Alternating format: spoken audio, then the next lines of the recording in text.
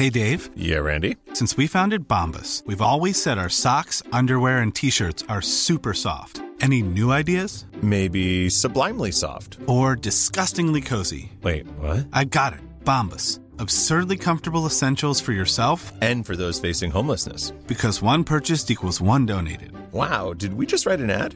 Yes. Bombas. Big comfort for everyone. Go to bombas.com/ACAST and use code ACAST for 20% off your first purchase.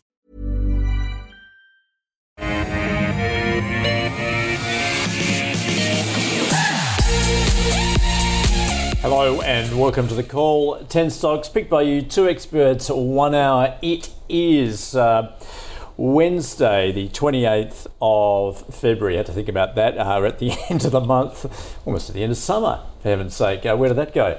Our 2 experts on the show today, Daniel Artesi from Stock Doctor and Michael Wayne from Medallion Financial. Welcome to both of you guys. In fact, I caught up with Daniel a little earlier. Michael, let me start with you because I was asking Daniel about his thoughts from earnings season thus far. I know your head is spinning at the moment. There's so much to consider. But do you have a takeout? Any sort of particular themes or maybe sort of surprises you've seen? Look, earnings season started off probably stronger in terms of the overall numbers and deteriorated as it's gone on, and that's probably pretty usual in that sense. But broadly speaking, the beats versus the misses hasn't been too bad whatsoever, but we're still seeing EPS growth for the market be revised lower.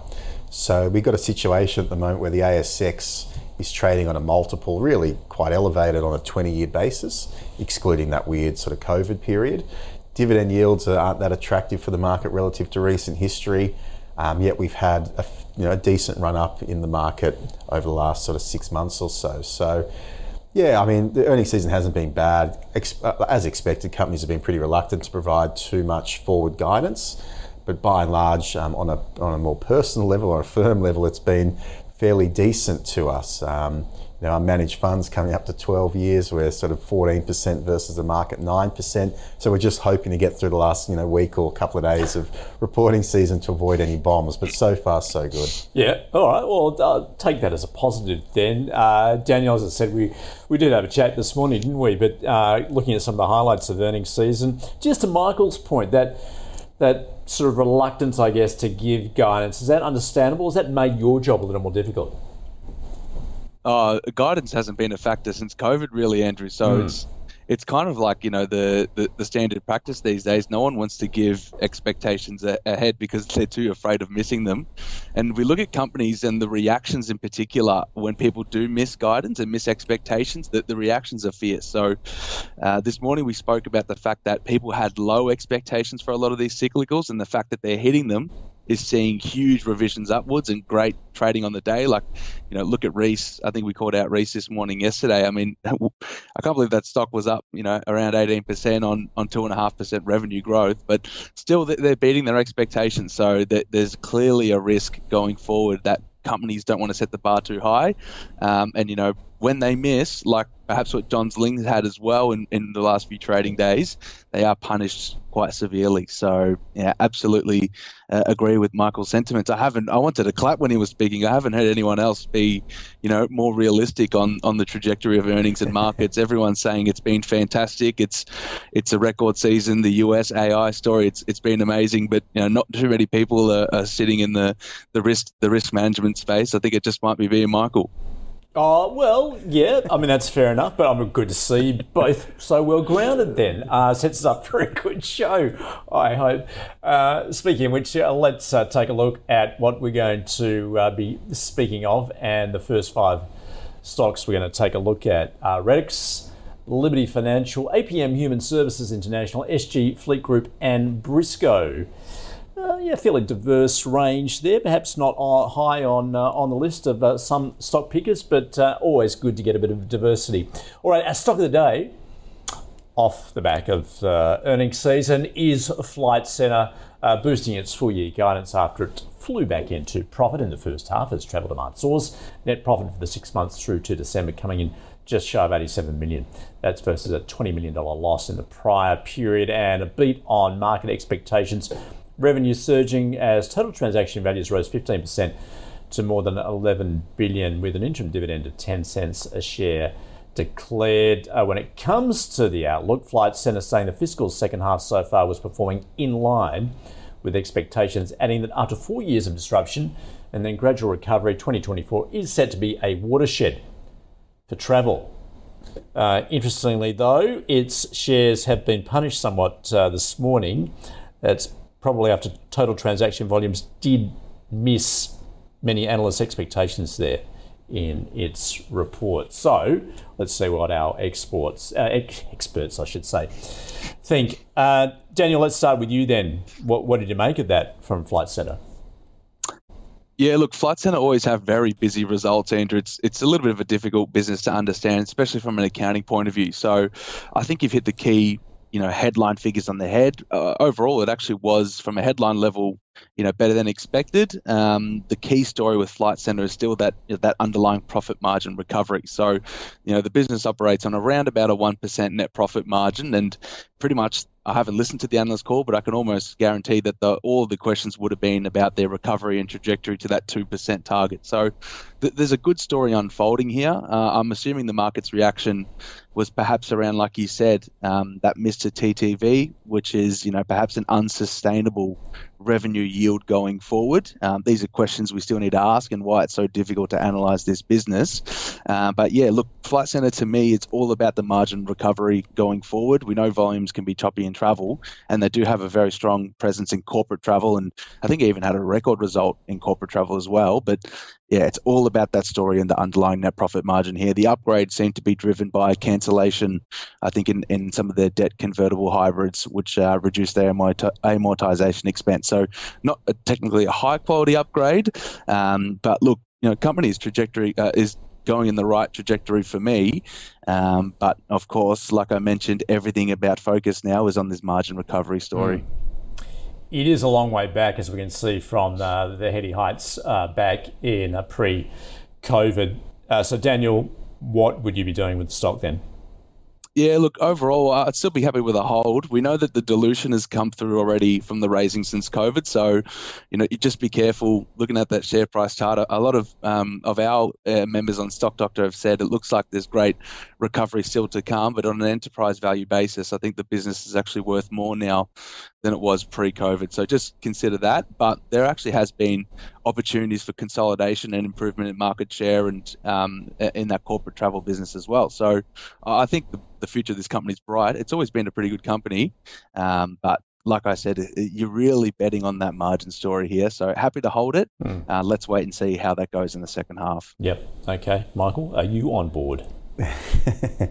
We're not on board Flight Centre. We have sort of partaken in that space through Webjet previously, but looking at this Flight Centre result in particular, as touched upon, it was quite messy because of some of those amortization one-off type transactions. So people are trying to work out whether it beat or miss, and I think broad consensus is it was basically in line. This is a company that has been on the recovery path now for a number of years, reinstated the dividends, did manage to eke out a guidance upgrade, despite the fact it wasn't the highest quality upgrade. Their corporate travel business seems to be, doing very, very well, and they have slowly evolved this business model away from their reliance on bricks and mortar, and that continues to come through, but it is very much about the margins. The margin expansion, I think, needs to be more pronounced in order to maintain the rally and recovery that we've been seeing in recent years. So from my standpoint, happy to go with a hold. The result was okay without being spectacular. They did, however, point to the fact that January and February has been pretty strong and the macro conditions are holding up fairly well, as well as the fact that there has been a moderation in airline fees, which does help boost demand for a lot of their products and bundles, etc. So look, there's a bit of a mixed bag, I think, in today's number. So that's probably why the markets hasn't been overly excited. So as a reference there, the company seeing this year as being a watershed year for travel. Would you agree with that? And how do you place then Flight Centre in the mix of Webjet, corporate travel and the like? It's hard to say what's going to happen, with travel. You look back at 2023, everyone was talking about doomsday scenarios, really high inflation, really high interest rates, mortgage cliffs, these kind of things. And there was a lot of expectation that the consumer was going to get battered, and it didn't really play out that way. And it's a bit similar again in 2024. There are some people who expect that it's just really a lagged impact of interest rates, and eventually the big buffers that Australia got throughout the COVID, the big cash handouts, which were very elevated relative to the rest of the world, will continue to be diminished, and it could sort of play out in 2024 where the consumer starts to hurt a lot. I still think that people will continue to travel. There's no doubt that people are placing great emphasis on experiences and maybe cutting back in other areas. So it's hard to say, but our preference is Webjet just because of their WebBeds business, which is basically a marketplace for travel agents to go and purchase bundles and airfares, etc. Corporate travel is more aligned to the corporate space, and that had a pretty tough update recently. So our preference would still be for Webjet in that space. Yep. All right. Okay, that is our stock of the day. Flight Centre, a hold from both. Let's get into the stocks as picked by you. The first one being Redox. Certainly not one I've covered before. It's picked by Harish. Wholesaling of chemicals and plastics and the like. Servicing sectors such as crop production, animal health, human nutrition, mining explosives, very diverse, in fact, across some of the industrials there. And we're just taking a look. Some of the brokers saying its organic outlook remains strong, suggesting perhaps that M&A could provide another lever for growth there for the company. Michael, is this one you've covered before? I have covered it. It was a much vaunted IPO from last year. They took the plunge in what were pretty challenging conditions. Effectively a family built business and run business that was looking to make a bit of an exit, but while still remaining involved with the company. What sort of differentiated this company from a lot of other IPOs that come to market was it was an established business, seeing decent earnings growth, paying a decent dividend yield. So very much an established business, not trading on relatively attractive multiples, around sort of market multiples, maybe slightly less. And the company has performed more or less in line with expectations from that IPO without, having an unbelievable rally or anything along those lines. It's managed to negotiate what will have been quite a difficult time for a product distributor such as this, whereby there's been a lot of inflation in the space. The question is, you're obviously distributor, so you're purchasing from someone to then sell on to another business, and it's how much of those inflationary pressures do you pass on to your customers. You can increase prices, but if you increase prices too much, will they go elsewhere? Will you retain them in the long term? So they've been working their way through the inflation narrative that's been playing out. It does probably seem like the worst is behind the business, and so far they've done fairly well with that. Organic growth seems to be fairly good. There is also a very strong balance sheet there, which does give them some ammo up their sleeve to go out and do other acquisitions. But it's a pretty conservative, well-diversified business in terms of its customer base. It's across really anything from the mining space to health and wellness and nutrition. So yeah, it's not a business that's overly exciting. However, it's been a good business over a long period of time in the private sector. It's now whether or not it can deliver in the public sphere. And so far with their first update, I think it was not too bad. I'm going to go hold on it because I don't expect a huge price rally, but it's unlikely to fall through the floor either. Okay. Daniel, similarly, have you got onto it since that IPO in the middle of last year? Yeah, Andrew, it's been one I've followed, and there's another one in the small cap space, DGL Group, which has actually had quite a lot of eyes on it, perhaps for the wrong reasons as well. So I've kind of been following these businesses. Difficult businesses to understand. And when I opened the annual report yesterday and I saw their revenue result, I thought, geez, they might be in a bit of trouble today. Significant decline in their largest segment, which I believe is the crop protection business. I think their customer revenue was down around 22% there, but they did a really good job in other divisions and cost management in particular to lead to a flat profit result. So hence the market didn't really move too negatively on them. Meanwhile, like I mentioned, their peer DGL, they had no kind of cost protection there, and the stock fell 40% on the day. So I think it's a good perhaps contrast for these two businesses, for people to understand the difference between perhaps a larger scale player and their ability to manage costs within the business. So I was actually quite impressed with their result, given that volume decline. And the reason why we've had the decline in the crop volumes and yield is because of the anticipation of the El Nino weather. Obviously, if we're anticipating hotter weather and droughts, that's not a condition, a weather condition that's conducive to planting crops. So we've actually had a wetter period, so the companies are kind of calling out a much better second half. I'm not sure if that's really in current guidance and in expectations. That could be the upside here, but the trading result was fine. I mean, it had revenue down 8%, profits flat, like I mentioned. Return on capital was still impressive at around 18%. For a forward earnings multiple of around 17 times, it does look fully valued, so I would agree with Michael. It's probably more of a hold for me. But one to keep an eye on. I think it is a pretty good business, and that expansion to the US could help further bring some upside. But, I'm not willing to pay for that right now, Andrew. Fair enough. Okay. Let's now move on to Liberty Financial. This one picked by Jonathan. Financial services business in housing, personal finance, commercial, motor vehicle, also leasing as well. Looking at its last results, margins somewhat compressed there. Brokers noting that funding cost pressures appear to have eased. Daniel, what are your thoughts? Yeah, look, I'll perhaps keep it a bit quicker here, Andrew. And I've said this before on the show, but this non-bank lending space, someone is going to make a lot of money out of this sector because they are very bombed out, and they're super exposed to the economic cycle and interest rates.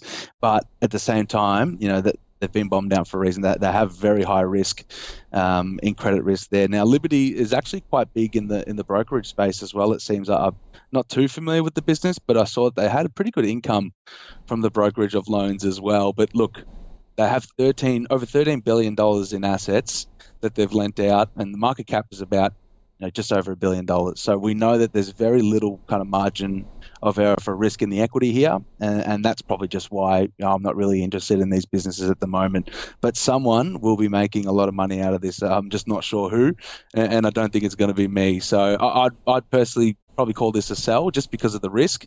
If we do have that perfect soft landing environment and reducing interest rates, these guys will do well, but I'm just not willing to take that risk on personally. Yep, fair enough. Michael? Yeah, diversified non-bank lender from anything from resi mortgages to car loans, personal finance.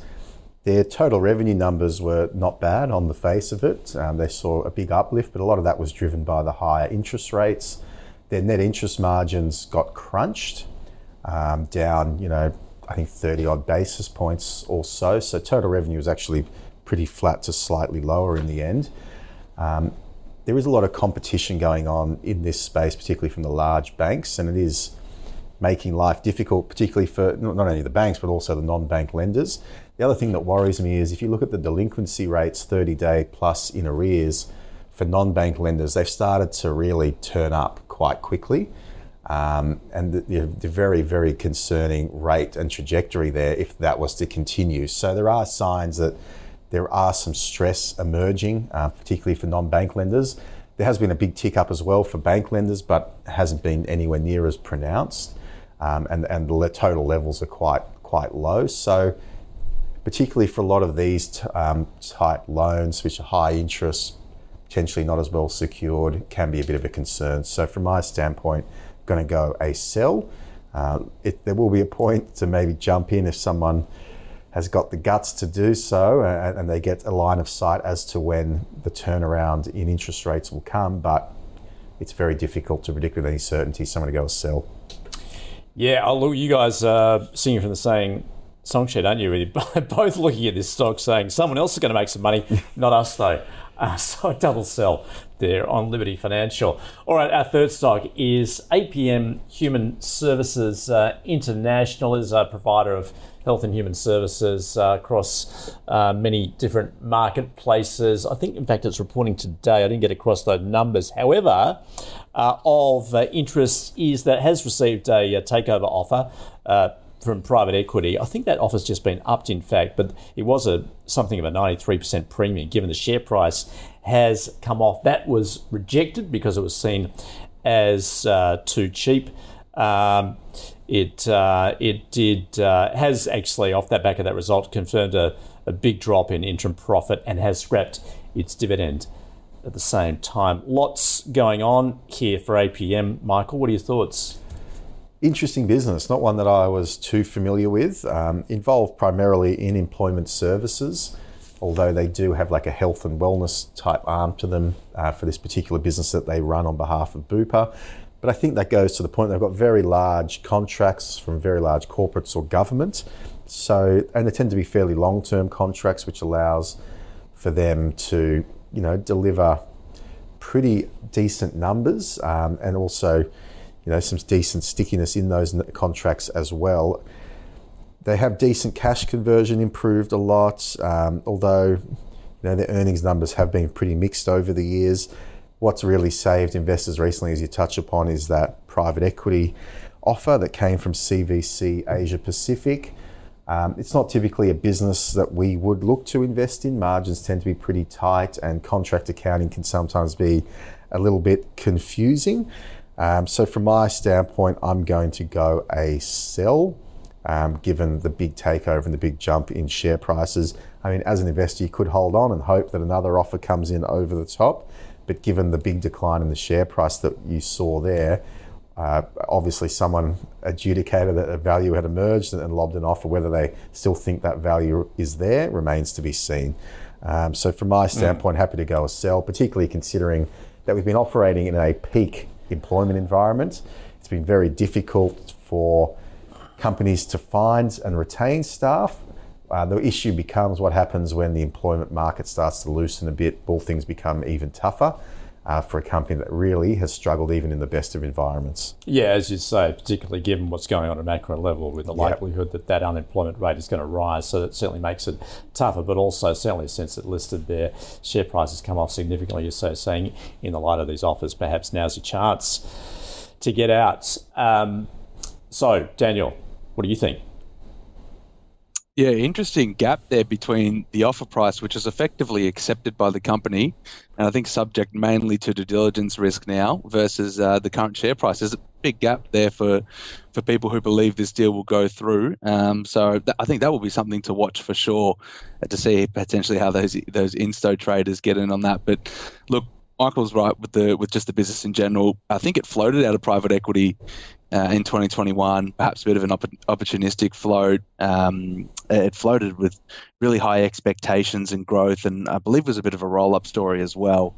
So, it's got a big revenue base, very tight margin, and like we've spoken about, had some issues with cost inflation and has really never met expectations or guidance since listing. So if you've been in it, you'd definitely be very happy with this offer because the trajectory of the company really wasn't going your way, and there are risks ahead in the overall employment market. Although I do note, I think a lot of their revenue does come from especially the disability services part as well, which I think should be a little bit more stable. So yeah, bottom line is take this offer, but perhaps wait and see what's going on with the deal risk here, because the gap between $1.60 and $2 is pretty significant for a short period of time of deal closing. So perhaps hold it for now, take a bit off the table if you've done well, but if that gap closes, there's still some upside there to gain. So I'd actually be probably more leaning to a hold here. Oh, okay, all right, you've convinced yourself then. You went sell, trim, hold. Right. Fair enough. No, but I see the reasoning. It's been a long day for us, Andrew. Yeah, no, makes sense. Okay, let's move on now to Fleet Group. This one picked by Kelly. It's a provider of mobility solutions, fleet management essentially, for vehicle leasing and also salary packaging services at the same time. Record earnings in the December half. And that's, I think, attributable essentially to the beat on net rental incomes and finance commissions. Daniel, SG Fleet.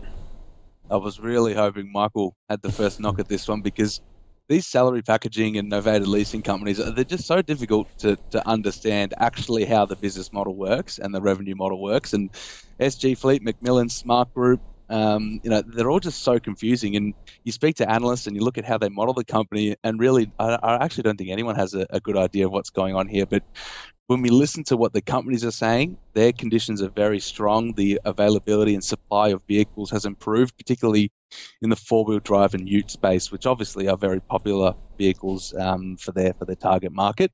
And the yield that they're extracting on electric vehicles does appear to be quite high, and that's been a really positive driver for them because they are getting high yields. The supply of EVs is improving as well, and there have been tax incentives as well offered by the government and fringe benefits, etc. So these seem to be the key reasons why the shares are moving higher. From a valuation point of view, their business obviously does rely on a specific part of government regulation, so they are at risk, and we've seen that threatened in the past. It didn't eventuate, but that could really destroy a lot of their business. So I think it deserves to trade at a numerically cheap PE and a high yield, which it does. So I'm happy to hold it for now because you are benefiting from those factors. But overall, is this kind of the long-term stock I'd like to own? Probably not. We've owned Macmillan and it's done really well. It's blown the lights out compared to what I thought was possible for the business. And I'd even probably call these businesses across the whole as a bit of a trim and take some profits. But yeah, that's my view on the company. They do stay cheap for a reason. Okay. Yeah, Michael, how do you look at them? Daniel pointing out it is difficult to analyse. Daniel covered it pretty well. They are difficult to understand. There's often different components of the business, and it's hard to get all parts of the business doing well at the same time. There's the overarching regulation. These companies rely heavily on government subsidies in many ways through the tax system, etc. Looking at SG Fleet more specifically, they had a very good year for novated leasing. They've obviously seen a normalisation in recreational vehicles in recent years after that big sort of that period where used cars and new car purchases were going through the roof, particularly around that COVID period when people couldn't leave the country. But look, it's always single-digit earnings growth. They're not ultra high growth type businesses. Again, there's lots of contract or relationships that go into generating the revenue for these companies with large corporates or government organisations, because for a lot of companies, the benefits that they're able to provide their staff are done through novated leasing, for instance. So yeah, from our standpoint, quite complex, not one that I've ever invested in. So I'm going to give that one a wide berth. Going to go a sell after the recent run up in price. Okay. All right. SG Fleet. Moving on now to Briscoe. Bit of a look across the ditch. In fact, it is a Kiwi retailer. It's got a bit of a blend here of physical shop fronts and online shopping channels, offers customers homeware, sporting goods. Some of the names being Briscoe's homeware in New Zealand, as well as Rebel Sport, in fact. What can you tell us, Michael? Not a business I was familiar with. They've obviously got the distribution rights for Rebel. Rebel Australia is a different owner in that sense. Basically, it's a company, when you look at the numbers, has done quite well over a number of years. Strong revenue growth, decent earnings growth, decent cash flow growth, return on equity is quite high, and also margins aren't too bad as well for a bricks and mortar retailer.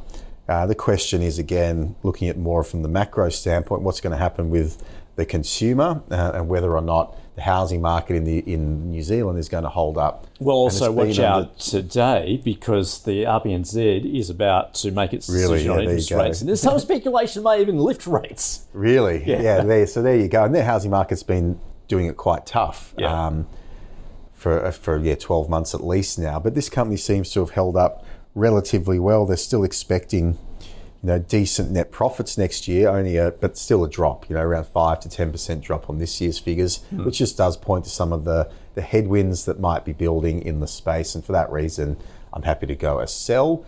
Not because I think it's a terrible business with a terrible balance sheet. I just am a little bit concerned about that macro environment and would rather focus my attention elsewhere. Yep. Okay. Daniel? Yeah, look, very interesting business, and it was listed on the Aussie market by Rod Duke, but it's a bit of a question as to why, because I think he still owns 80% of the shares and their primary listing is in New Zealand, so it doesn't even really trade here. But I was very surprised when I took a look at the financials, the trading update for the full year 23, to see that the business was very resilient, and like Michael said, that the financial results looked actually really good, still maintaining that high net profit margin of 10%, even though, as we know, the New Zealand economy has been pretty tough, especially on a consumer level. So I was really surprised to see that, but we've covered the business really well. You just can't really trade it. There's no liquidity in the stock. So, I mean, if you're in the stock, I'd be asking how you got in it, because it doesn't trade. But I'd probably be happy to hold it here, just because you can't really do anything with it, Andrew. So if it was a much more liquid stock, I'd probably keep this more firmly on my watch list, because those margins and the level of online sales, over 18% of sales come from online, which is obviously they benefit from, given their scale and distribution capabilities. It is a good business to follow, and Rod Duke's been there since the 80s. He's a well-known kind of retail entrepreneur, so he's managing that business very well. But yeah, it's just the liquidity that really you can't do anything with. Okay, so that is the result of what we've seen with Briscoes. That, as you say, it's primarily a Kiwi business here. All right, well, let's sum up. In fact, I've got to say that you two have lived up to what you said you'd do. You've been pretty negative. No, you've been realistic. We said that, didn't we? You are realistic, Daniel. You said that at the top of the show, because you've come up with holds, and that's the best you've come up with, because the others have been sells. But that's fair enough. That's what we want to hear. All right, so let's sum it up. In fact, our stock of the day was Flight Centre. Look, it is a hold from both. Daniel pointing out that underlying profit margins are recovering. A good story unfolding. That's certainly what Flight Centre is saying at the same time. Michael largely agreeing, but his preference in that space is Webjet. To the ones as picked by you, the first one being Redx, a hold there from Michael saying that, sort of pretty much in line with expectations. Its results, certainly since its performance since its IPO last year. Daniel largely impressed with the result. He's got a watch on it, but he's going to slap a hold on it, particularly watching what its move into the States at this point. Liberty Financial, it is a sell from both, talking about the risk there, particularly if interest rates, okay, perhaps if interest rates start declining, but at this point it's pretty risky, particularly also Michael pointing out, given it's a non-bank, its delinquencies are rising. That's certainly one to watch out for. APN Human Services, it is the target of a private equity takeover there. It is a sell from both, given it has, it's been on a rapid decline since it listed. In fact, has received that bump from the takeover offer, earnings mix, tight margins. So yeah, a sell from both. SG Fleet, difficult business to understand, say both. It is a hold from Daniel, a sell from Michael. And finally there, Briscoe, a sell from Michael, a hold from Daniel. All right, so let's take a look at how our own high conviction fund is performing. It's picked by our investment committee. The latest episode of that is live for you to watch at ausbiz.com. Checking in on the update going into February. Challenger was sold and Santos added. Weightings of CSL and Macquarie were reduced and added to AUB and Karoon Energy. So in terms of its performance, it is up 26% on a cumulative term basis since its inception in March 2022. So keep sending in your requests, keep the call switched on to see what stocks our committee will be looking at next. Also a reminder, our annual subscriber survey is open. You've got until March the 11th to have your say. Worthwhile, because it tells us what you want to hear about, and it only takes a few minutes to fill out. And just to sweeten that deal also, we're going to give someone a managed investment portfolio from MPC Markets worth $5,000, other prizes as well. To find out the details, head to ausbiz.co/survey24. All right, second half of the show, we're going to take a look at MMA Offshore, Weebit Nano, Adriatic Metals, Cobram Estate Olives, and Pepper Money. So let's kick it off with MMA Offshore, picked by Zach. It is a marine services provider, mainly in the Asia Pacific region, and provides essentially marine and subsea services to, particularly in the energy sector, to form of mining services, I guess you could say. First half result there was better. So the analysts, cash from operations up 30%. Management saying second half likely to be similar with significant margin expansion. Daniel, how do you view it?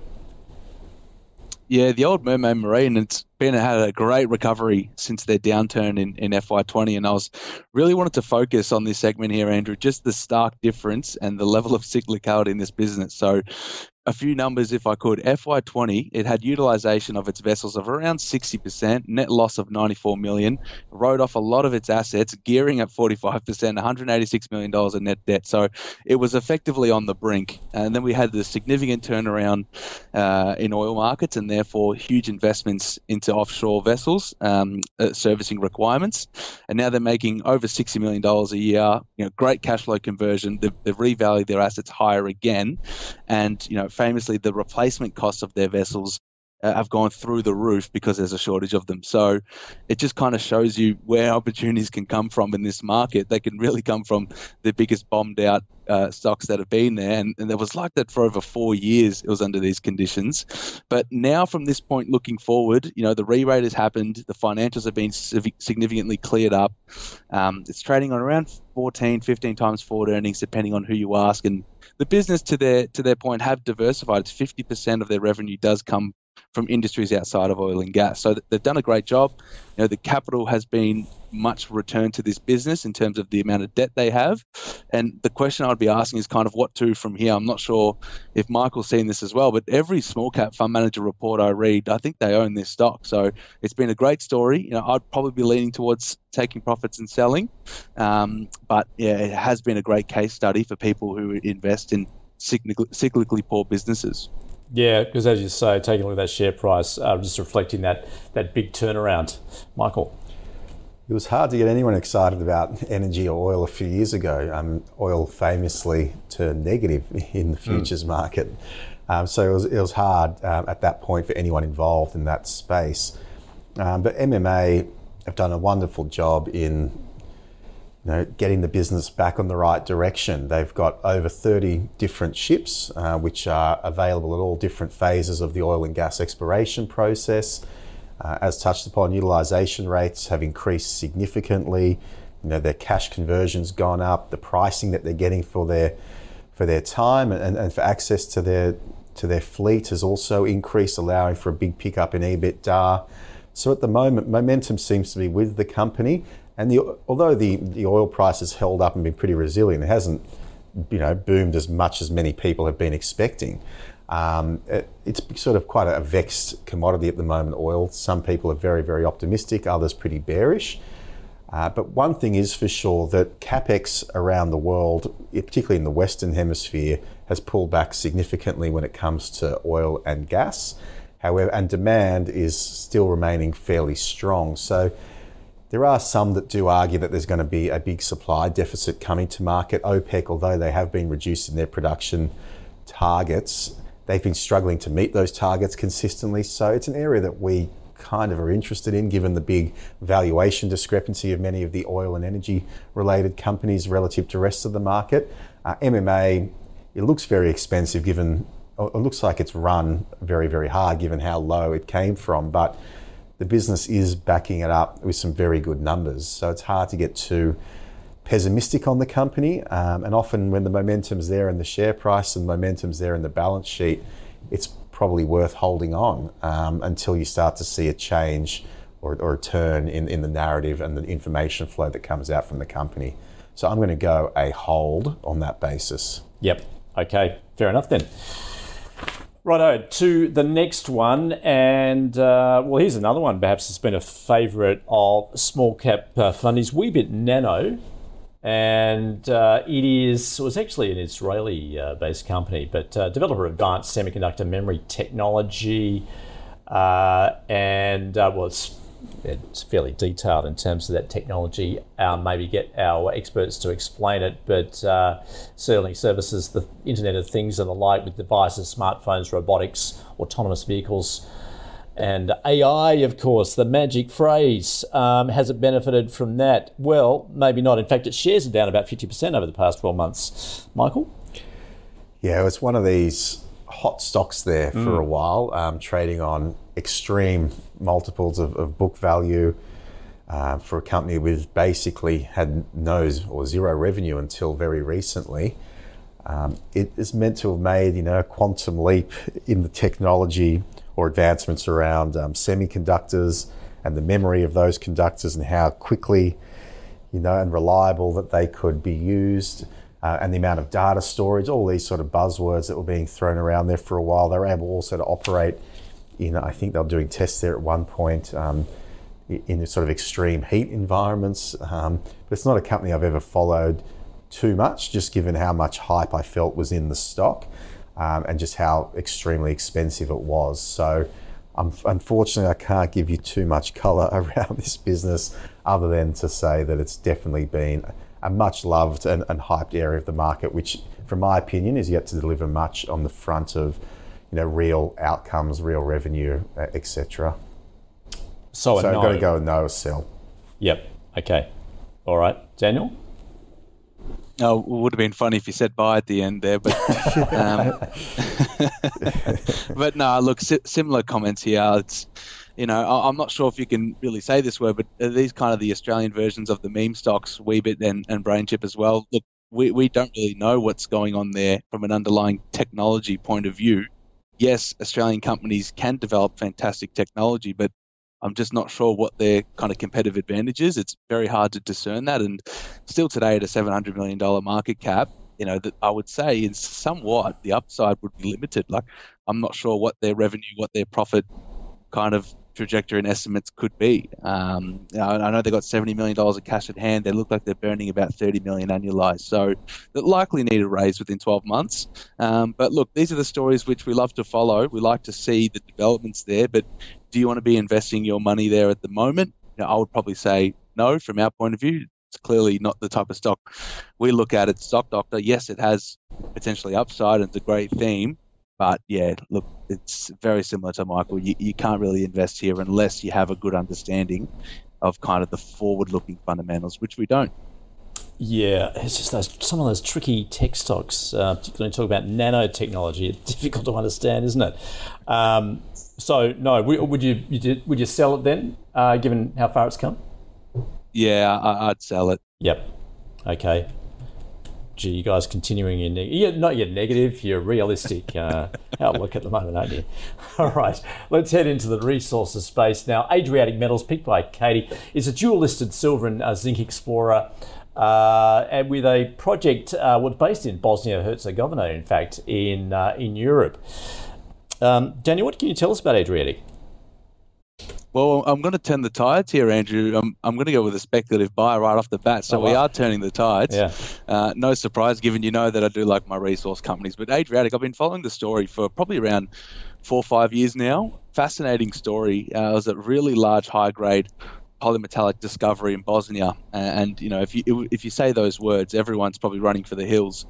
Exploration development company in Bosnia, but this company has just delivered year and year, and they've actually now just headed into production. So they're producing first concentrate now. The project did come a little bit above budget, disruptions due to COVID, having to get the labor staff, from external countries, given the low level of internal labour in Bosnia as well was a bit of a challenge, but they keep finding ways to solve these issues. So the big risk here is the ramp-up risk, which any company in development has from a resource point of view, and it really has been a killing field in the last few years for companies heading through development and production. One of the best examples is probably that Calidus in WA with their gold project, just continuously not being able to ramp up production, grade, recoveries, etc. So that's the risk here. It's a big risk, but I think you're getting compensated for that. The high grade discovery, the mine life has been extended. If we have a bit of an improvement in commodity prices, these guys could be probably printing close to $500 million in cash per annum. The market cap at the moment is around $1 billion, enterprise value a little bit higher, but clearly there's upside there. So I think you are getting compensated for the risks, but of course it is speculative. So happy with that spec buy rating and keep the relative position sizing small. Yep. Okay. Well, that's one to get excited about. But is Michael excited? I wasn't too familiar with this company either. It's pretty much a pure play silver company from what I can understand. And just like there's a lot of... And on that point, and I've spoken to a few analysts in that space seeing much more upside to silver than gold at this point. Yeah. Obviously, given the industrial I feel as though people have been saying that for 10 years. Like there's always this community that loves silver. They're typically precious metal bugs, and they always talk about the gold to silver ratio and these kind of things going back, centuries and millennium in some cases, and trying to sort of talk up the underappreciated value of silver relative to gold. And that might be the case, but this particular mine has done all the right things, operating in a difficult jurisdiction, extending that mine life out from 10 to 18 years, I think is always, a positive. The reality is they don't have an enormous amount of cash on their balance sheet relative to the cost of the project. That might start to correct itself as they bring on more and more production, but then there's also the risk that they might have to do a capital raising to keep things moving along. But look, I don't know much about this company, so to take what I say with a grain of salt, it's a company that ultimately will succeed. Ultimately, the success will be determined by what happens with the silver price.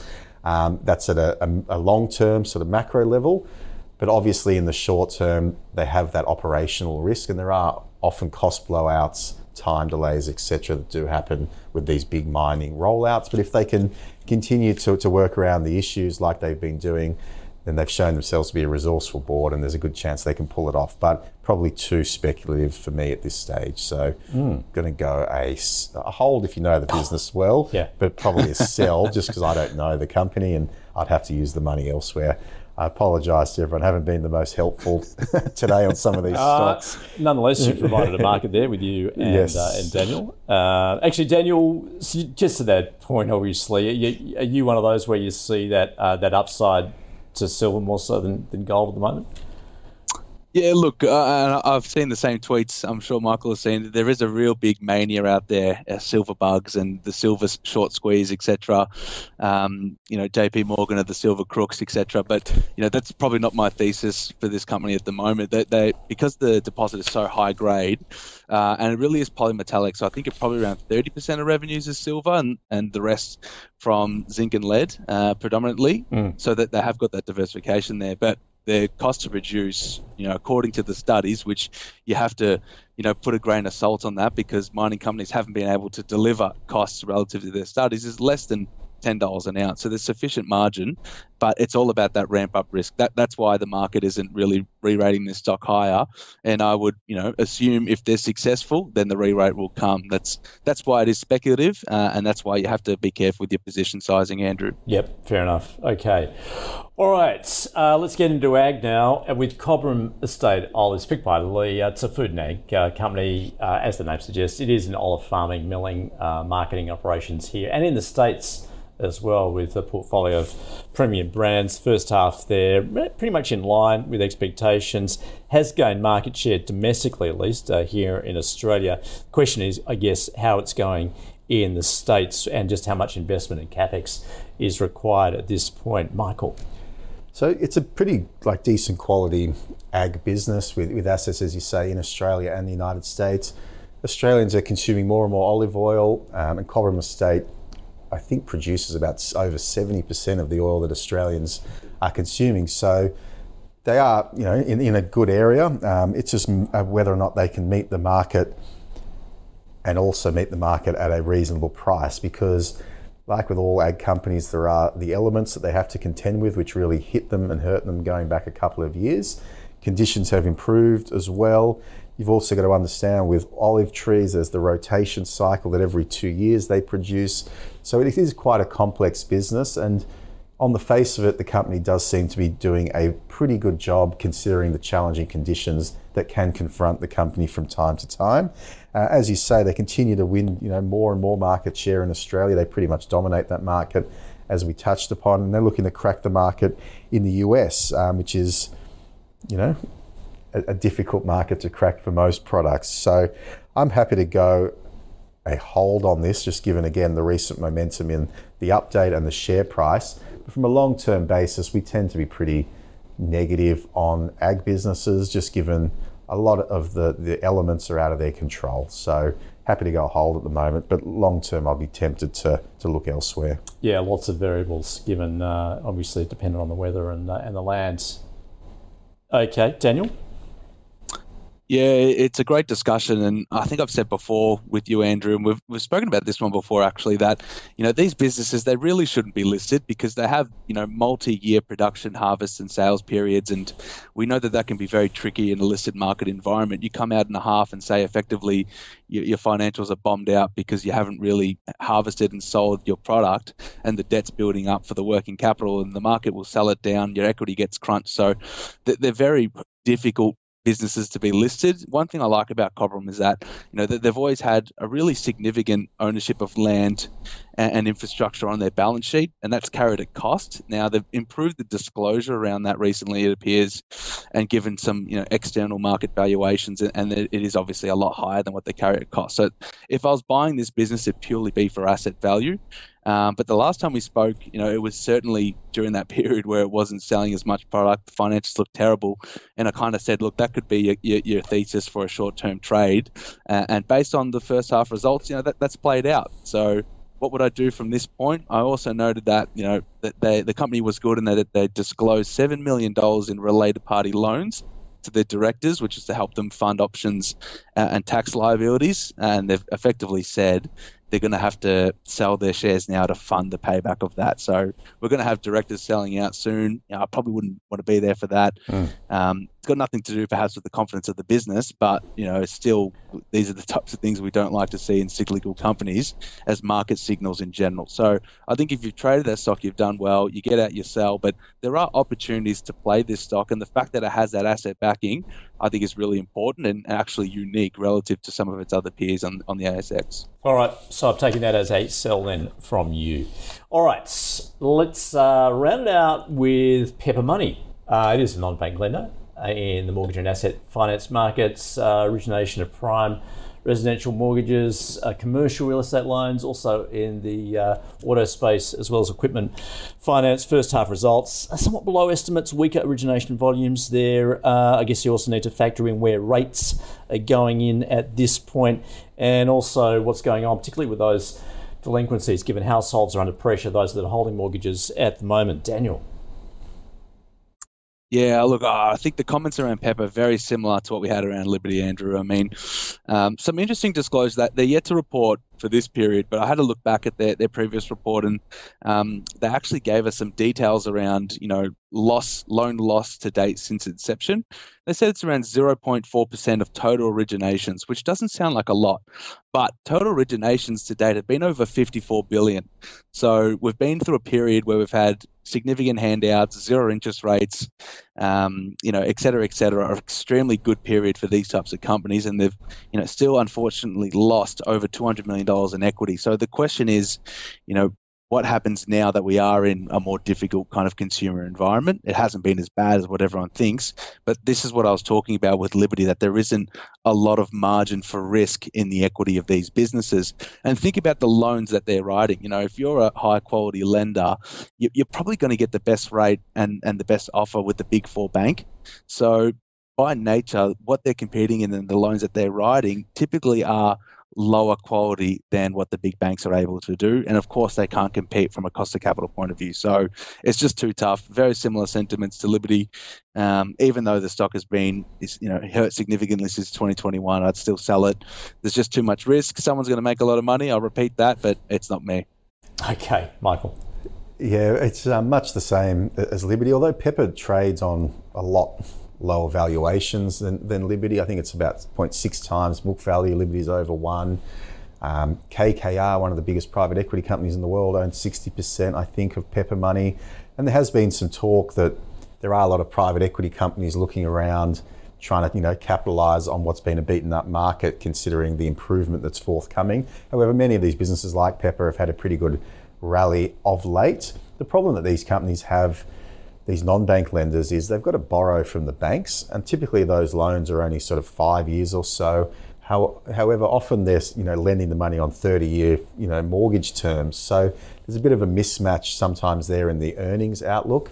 between the funding and then also the loans that they're writing, and they're constantly having to go back to market and fund themselves. And there's an argument that Pepper is probably as extended as it can be on that borrowing front at the moment, and therefore its mortgage growth trajectory is not as attractive as some of the other firms. So from my standpoint, I think it's a very tough environment. You might get a private equity business who's being opportunistic and might, lob an offer for something like Pepper, and you might miss out on that if you were to sell. But then again, you risk a retracement in the share price back to where it was in the middle to later stages of last year. So I'm going to go a sell on Pepper Money, just as I did with Liberty. Just as you did with the rest of the show. No, you did. It's earnings season.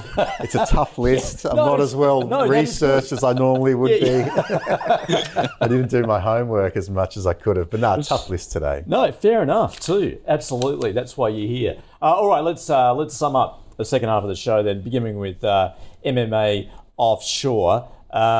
Daniel, he's looking to take some profit there, noting that the business really has turned around. That was also acknowledged by Michael. They've done a great job in doing that. Michael pointing out it does look somewhat expensive, but that's probably justified, so he's got a hold on it.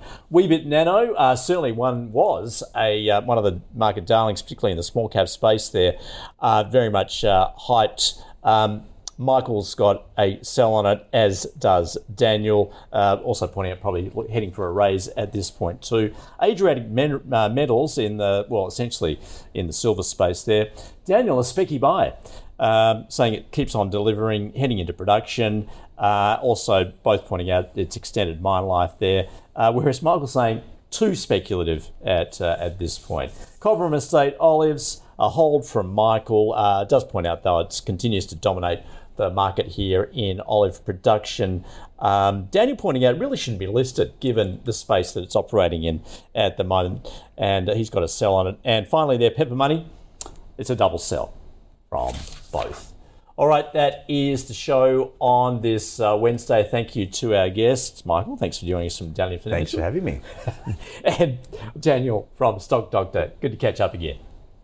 Thanks, Andrew. And if it's any consolation, can we just suggest that this morning's little stint, at least we gave a few buys there, didn't we, Andrew? Well, you're going to have to point everyone back to our website to see that conversation. Some of those stocks you have pointed out. Good point you make right there. Thanks, Daniel. All right, any stocks you'd like us to cover, go to ausbiz.co/callpicks, or you can write us on X at AusbizTV. Thanks for watching.